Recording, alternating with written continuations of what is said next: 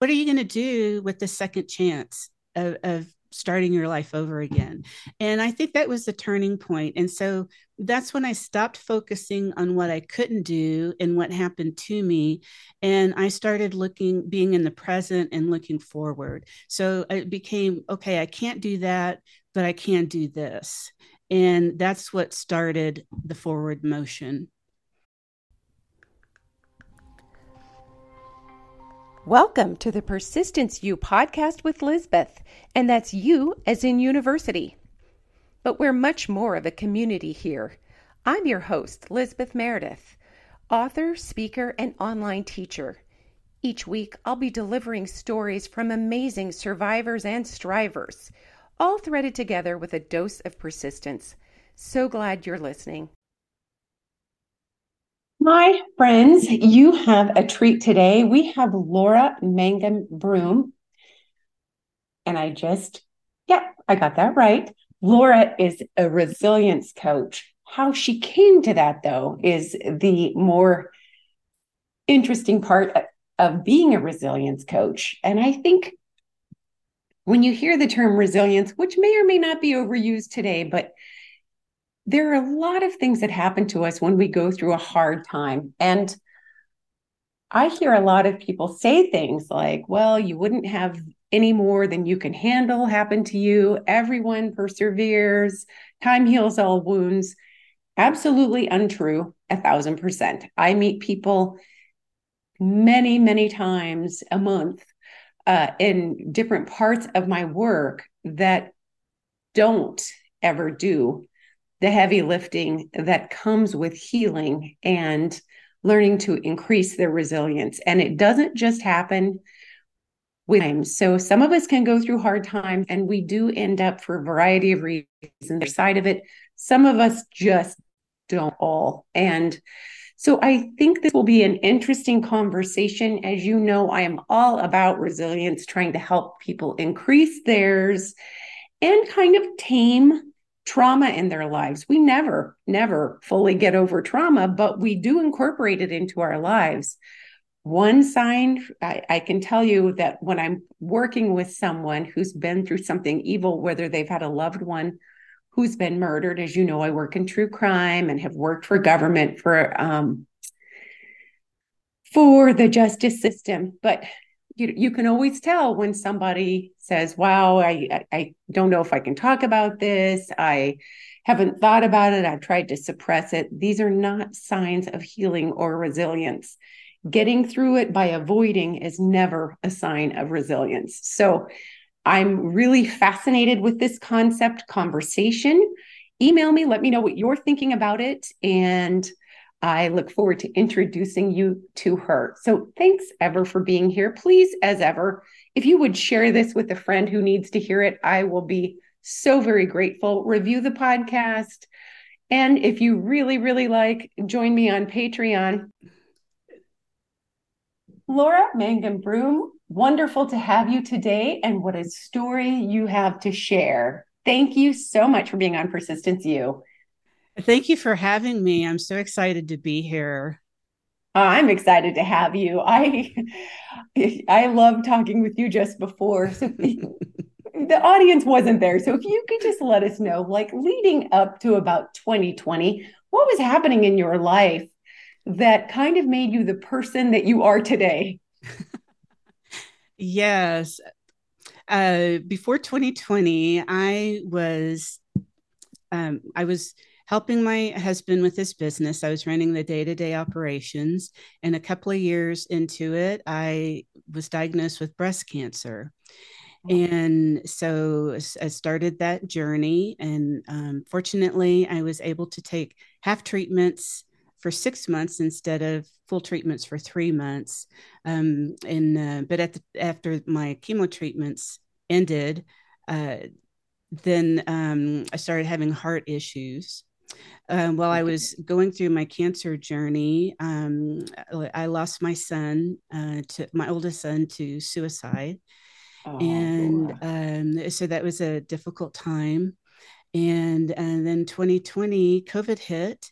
And I was, because of my heart issues, I was told I would need a heart transplant. And so, right when COVID shut everything down, I went into the hospital, received my heart transplant. I only had to wait 6 days for a new heart, which is a miracle in itself. That is a And miracle. If you can imagine yeah, getting a surgery right after COVID hit and yeah, a heart transplant to boot, I mean, that's huge. it was So, because they told me it could be that I'd have to wait a long time because since COVID had shut everything down, the available organs was going to be greatly reduced. And so I went into the hospital with my work, and I planned on working during the day while I was waiting in the room. And they told me, like I said, 6 days, we found a heart for you. It's a perfect match. We're going to get you prepped for surgery. And so 2 weeks later, I got to go home on Mother's Day weekend. Thought that was a perfect Mother's Day gift. Get to go home, celebrate with my family, with my new beautiful. heart. And then months later, I found out that my marriage was over. And after almost 30 years, and that was very devastating. A lot of emotions, going through abandonment, betrayal, whole slew of things. Oh, And Laura, I can't even imagine. I mean, you're vulnerable health wise. You've got a yeah, pandemic in which you have to kind of stay at home and not get sick. And then this stress can really reduce your ability to be healthy. yes. You know? Yes. And I mean, my doctors were so concerned about me because they knew what I was facing, and they were shocked by it too. And so, I mean, again, it was such a wonderful thing to be grateful for, is that I was not sickly during that time. I had to take my meds because there'll be two meds that I'm on for the rest of my life to Okay. decrease the risk of infection and rejection. And but during the divorce, or when the divorce was finalized, my insurance dropped. And because we had military insurance, my husband had just retired from the National Guard. I was entitled to the insurance, but it took me 13 months to finally enroll. Everybody agreed I was eligible for it, but nobody would tell me why I couldn't enroll. And so that Oh, was that was again another difficult hardship to go through. And so 13 months I went without insurance. I paid for my medications out of pocket. And yeah, what little retirement pay I received from my ex-husband um, almost covered my medication. So I just borrowed the rest from family, and because I had to wow. keep my medications going. And so yeah, it's just when you think you're kind of seeing a little bit of making a little bit of headway, then something else comes along. So there's a quote from Albert Einstein that I like. Everybody knew it was impossible until a fool who didn't know came along and did it. and I felt like I was that fool, because I was like, well, not really a fool, but it's like, I am going to get my insurance. I'm entitled to it. And it did. It took me 13 months to enroll in insurance so I could finish my follow-up visits and make Oh sure my everything was going goodness. well. So yeah, You it did it. I Isn't did that it. sad that of all the hurdles, that one took such a Oh long yes. time to make it through? It is just to get medical coverage. But you Yes. did it. I did That's it. I was not fabulous. giving up because I had to have it. It wasn't an option, and so I did. And that Congratulations. was It's hard because life often does lump up on us in a sense that you had your son's suicide, breast cancer, heart transplant, divorce, and insurance. And for people out there who are thinking, man, my life can't get worse, which is always a scary thing to say I out loud know. because it Don't say that. absolutely Yeah. can. It absolutely can. But you know what? Sometimes then it starts getting better. When did you know that you were making a decision to be on the right path? It was shortly after the divorce. I was really at my lowest point, and I was going through the stages of grief.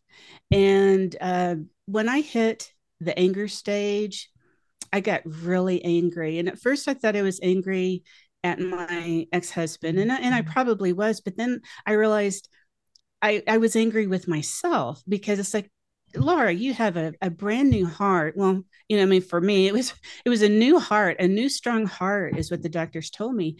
And you're just in this continual pity party, and you've got the rest of your life. And I was 58 at the time. And it's like, what are you going to do with the second chance of starting your life over again? And I think that was the turning point. And so that's when I stopped focusing on what I couldn't do and what happened to me. And I started being in the present and looking forward. So it became, okay, I can't do that, but I can do this. And that's what started the forward motion. Wow, that's fabulous. And it's just a good reminder. It's hard in the moment, and everyone deserves to have time where they feel like, okay, this is not pleasant. I'm going to feel the Right, right. feelings. I'm not going to pretend everything's okay, because sometimes it's just No. not.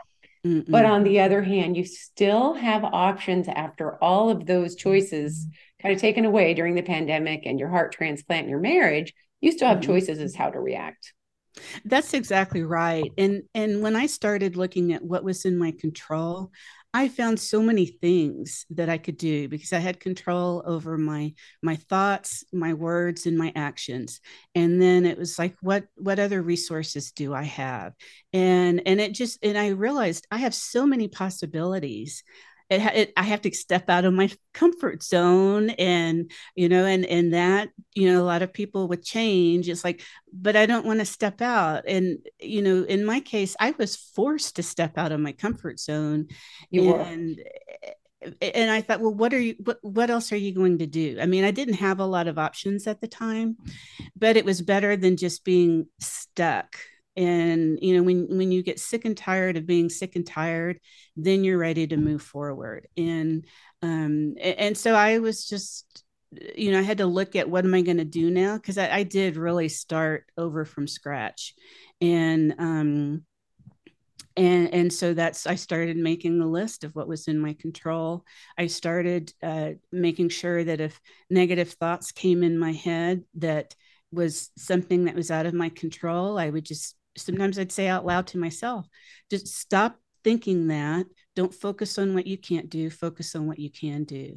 And like I said, it was just little baby steps. And I started to look at things to find joy again. What was I grateful for?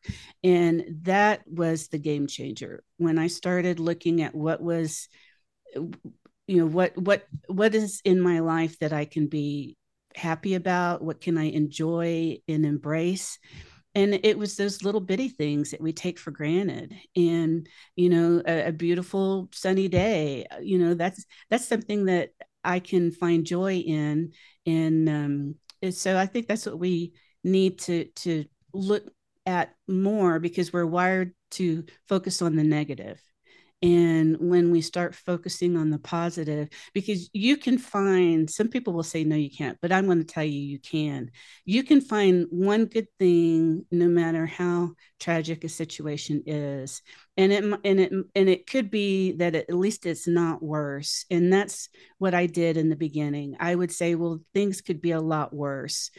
And I would start listing how they could be worse. And then you flip that, and there's all your gratitudes right No, there. I like it. I like it. Did you reach out for support? Like, what did you do what helped you kind of go across the bridge?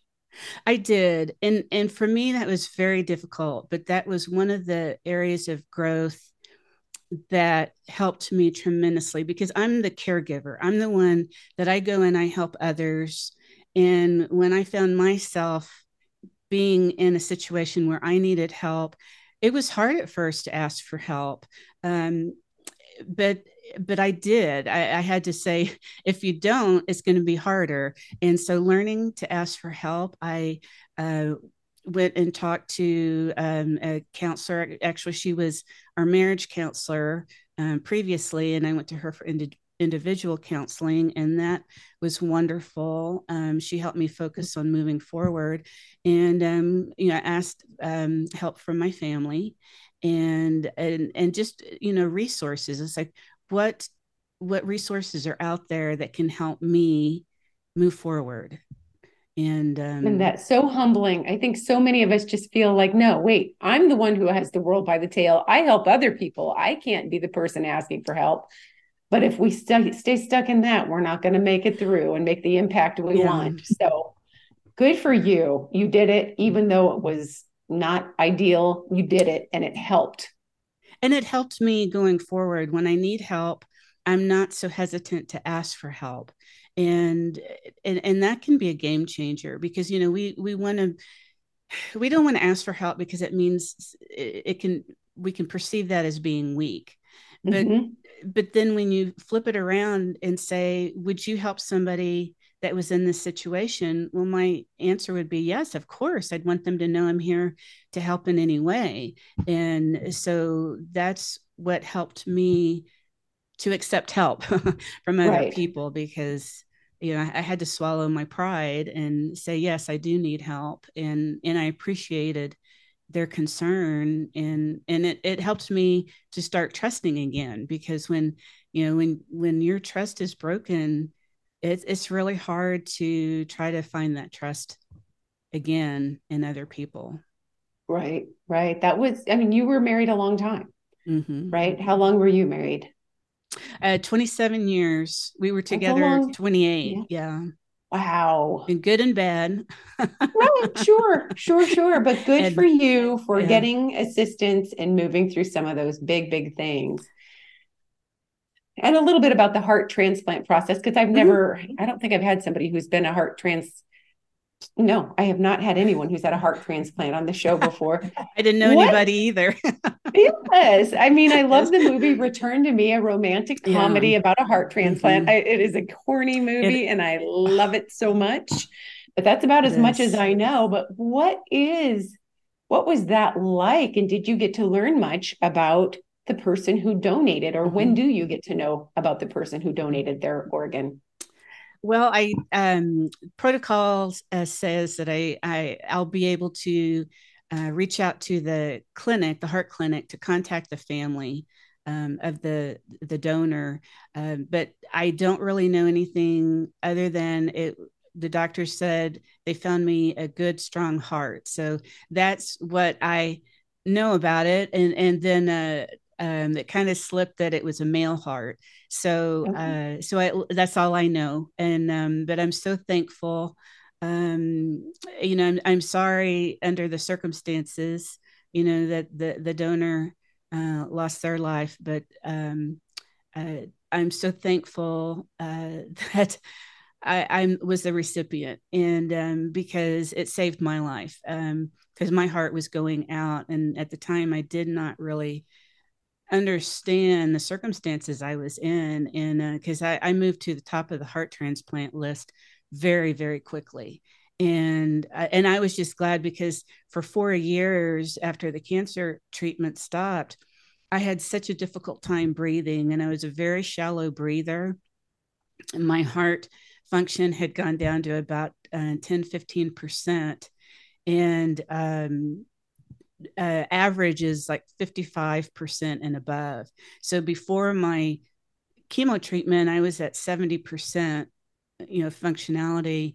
And Mhm. so it dropped down to 10 to 15. So to tell you how bad it was, just to take a deep breath, what we'll yawn or we sigh. I couldn't do that. To take a deep breath, I had to close my eyes and completely relax all my muscles and try to breathe in from my nose, and just hope that I could get that deep breath, because if I couldn't, it was almost going into panic mode, because I wanted that deep breath and I couldn't get it. And so I had to just keep calming myself down to take that one deep breath.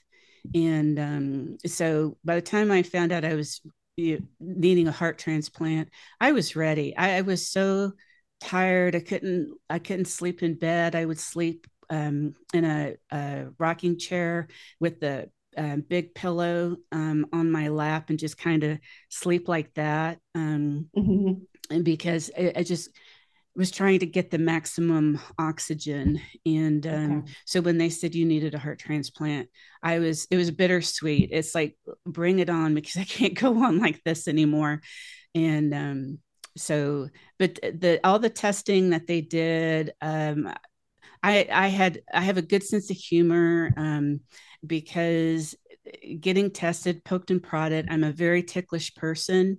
And so every time they had to do something, I would just tell them up front, I'm very ticklish. You have my permission to hold down whatever body part you need to do whatever you need to do, because I'm just going to react. And so we had a lot of fun. The medical staff had fun with that too. And so I wanted to be a good patient so they would take good care of me. So they did. They That's loved me great. because I had a sense of humor. But I loved them too. The whole experience, I had a wonderful heart transplant team and medical staff. I mean, it could not have gone any better. That is so good. Well, where did you get that done, by the way? Are we allowed to ask? Oh, yeah, I was here in San Antonio at the Okay. Methodist Hospital Heart and Lung Transplant Center. So Beautiful. I I mean, was, that is yeah, great. Go ahead. I was to say, I joke around and say I'm number 502.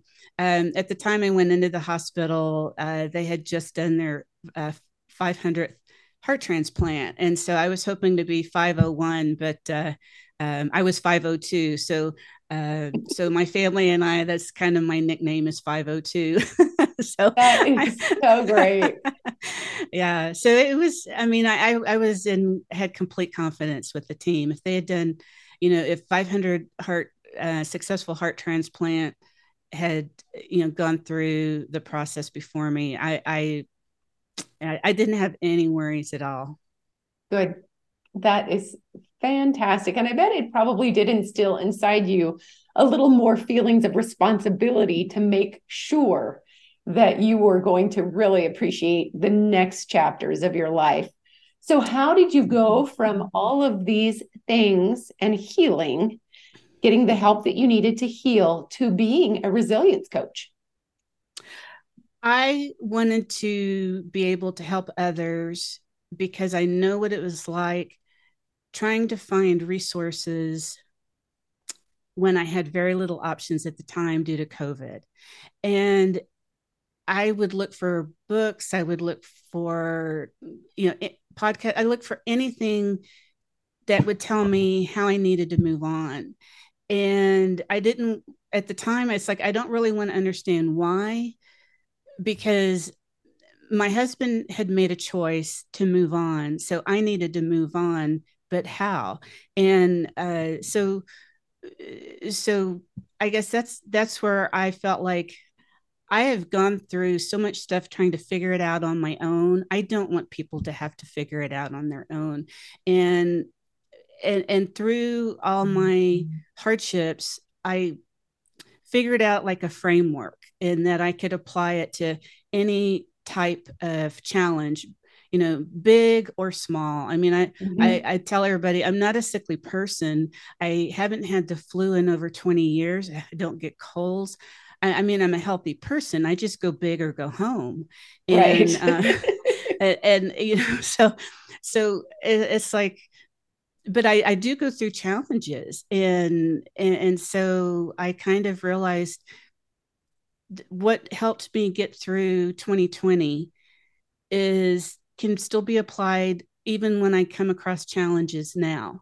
And so I want to give people hope, because if I can get through this, then I'm an ordinary person who has been through extraordinary things. But if I can do it, you can too. and and because I think everybody should be able to move past adversity and find the joy again, because it is wonderful being on the side of adversity and finding that gift. And it doesn't mean I won't ever experience hardship again, but now I feel like I'm prepared. If I know when I see an obstacle or a challenge come up, I don't look at it now as, oh no, this is something bad. I look at it now as this is an opportunity, because I know there's going to be one good thing I can find out of this challenge. And I have my tools to get through it. I have my coping skills, my resilience tools. I know I'm going to get through this. And it may take me on a path that I would not have considered if I hadn't gone through this challenge. And so I've learned to see with my choices of how I can see things and use my resources. I look at things as an adventure now. If there's going to be a roadblock in my path, then I know there's going to be a change, but change is constant and change isn't a bad thing, but it may help bring out some hidden strengths that I haven't used in a while, or it may help somebody else. Maybe my path is crossing with somebody else who I can help. There's so many opportunities, so many possibilities. And I think that's what gets me excited. And I want other people to see it as excitement. Change doesn't have to be bad, but it's a choice. Like I said, adversity makes you bitter or better. I chose better. And I want to enjoy the second chance of my life. And it looks like you're doing it. And that is so fantastic. That's so fantastic. You've got your sense of humor intact. You are able to talk about things without it cutting you to shreds. And I'm sure you still have your days here or there, because that's just part of the human experience. Yes. But that's really exciting. Well, where can people learn more about you and your work and connect with you if they're looking for a resilience coach? Yes, my website is www.icopetohope.com, and that's with the number 2. And I have blogs. I do a weekly blog and a free resource, and I just want to get the word out to people that you can transform hardship into hope and flourish in life. That's excellent. I mean, if you can do it, then yeah, you've made all the choices and the steps, then it's good to know that you're there to help other people do the same. And thank you so much for being with us today on Persistence U. Appreciate it, Laura. I've enjoyed you very much. I hope you've enjoyed this week's show. Thank you for listening. If you have enjoyed it, feel free to leave a review. And if you've really, really enjoyed it, go ahead and subscribe, and I'll see you next week. Proud member of the Podnuga Network.